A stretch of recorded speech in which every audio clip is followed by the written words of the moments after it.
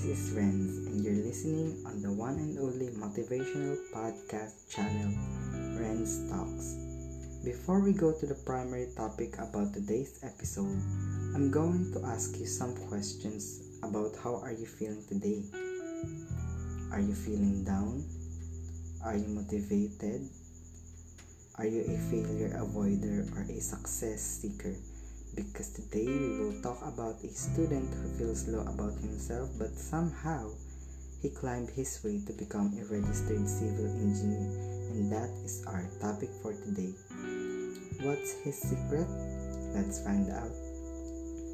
Before he achieved his dreams, he used to hang out a lot and chooses to sleep instead of studying. He's not even studying when he has quizzes, and he's also lazy to do his homeworks and projects. Even if he's lazy, he always ensures that he passes all his homeworks and projects on time.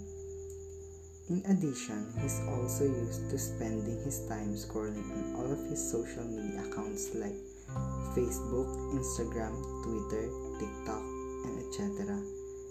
And he is also afraid of failing. So let's start on how he accepted his failures. On the start of his journey, he struggled a lot and wanted to give up. He made several mistakes and failures. Also, many people did not believe in him. But how come he continued his journey? When the time that he's experiencing his struggles on his journey, he kept being positive and thinking about the power of hope that something will be possible if he'll work and fight for it. If we keep doing it and believing that we can do it, then we can be whatever we dream regardless of the limitations of the people that's placed on us.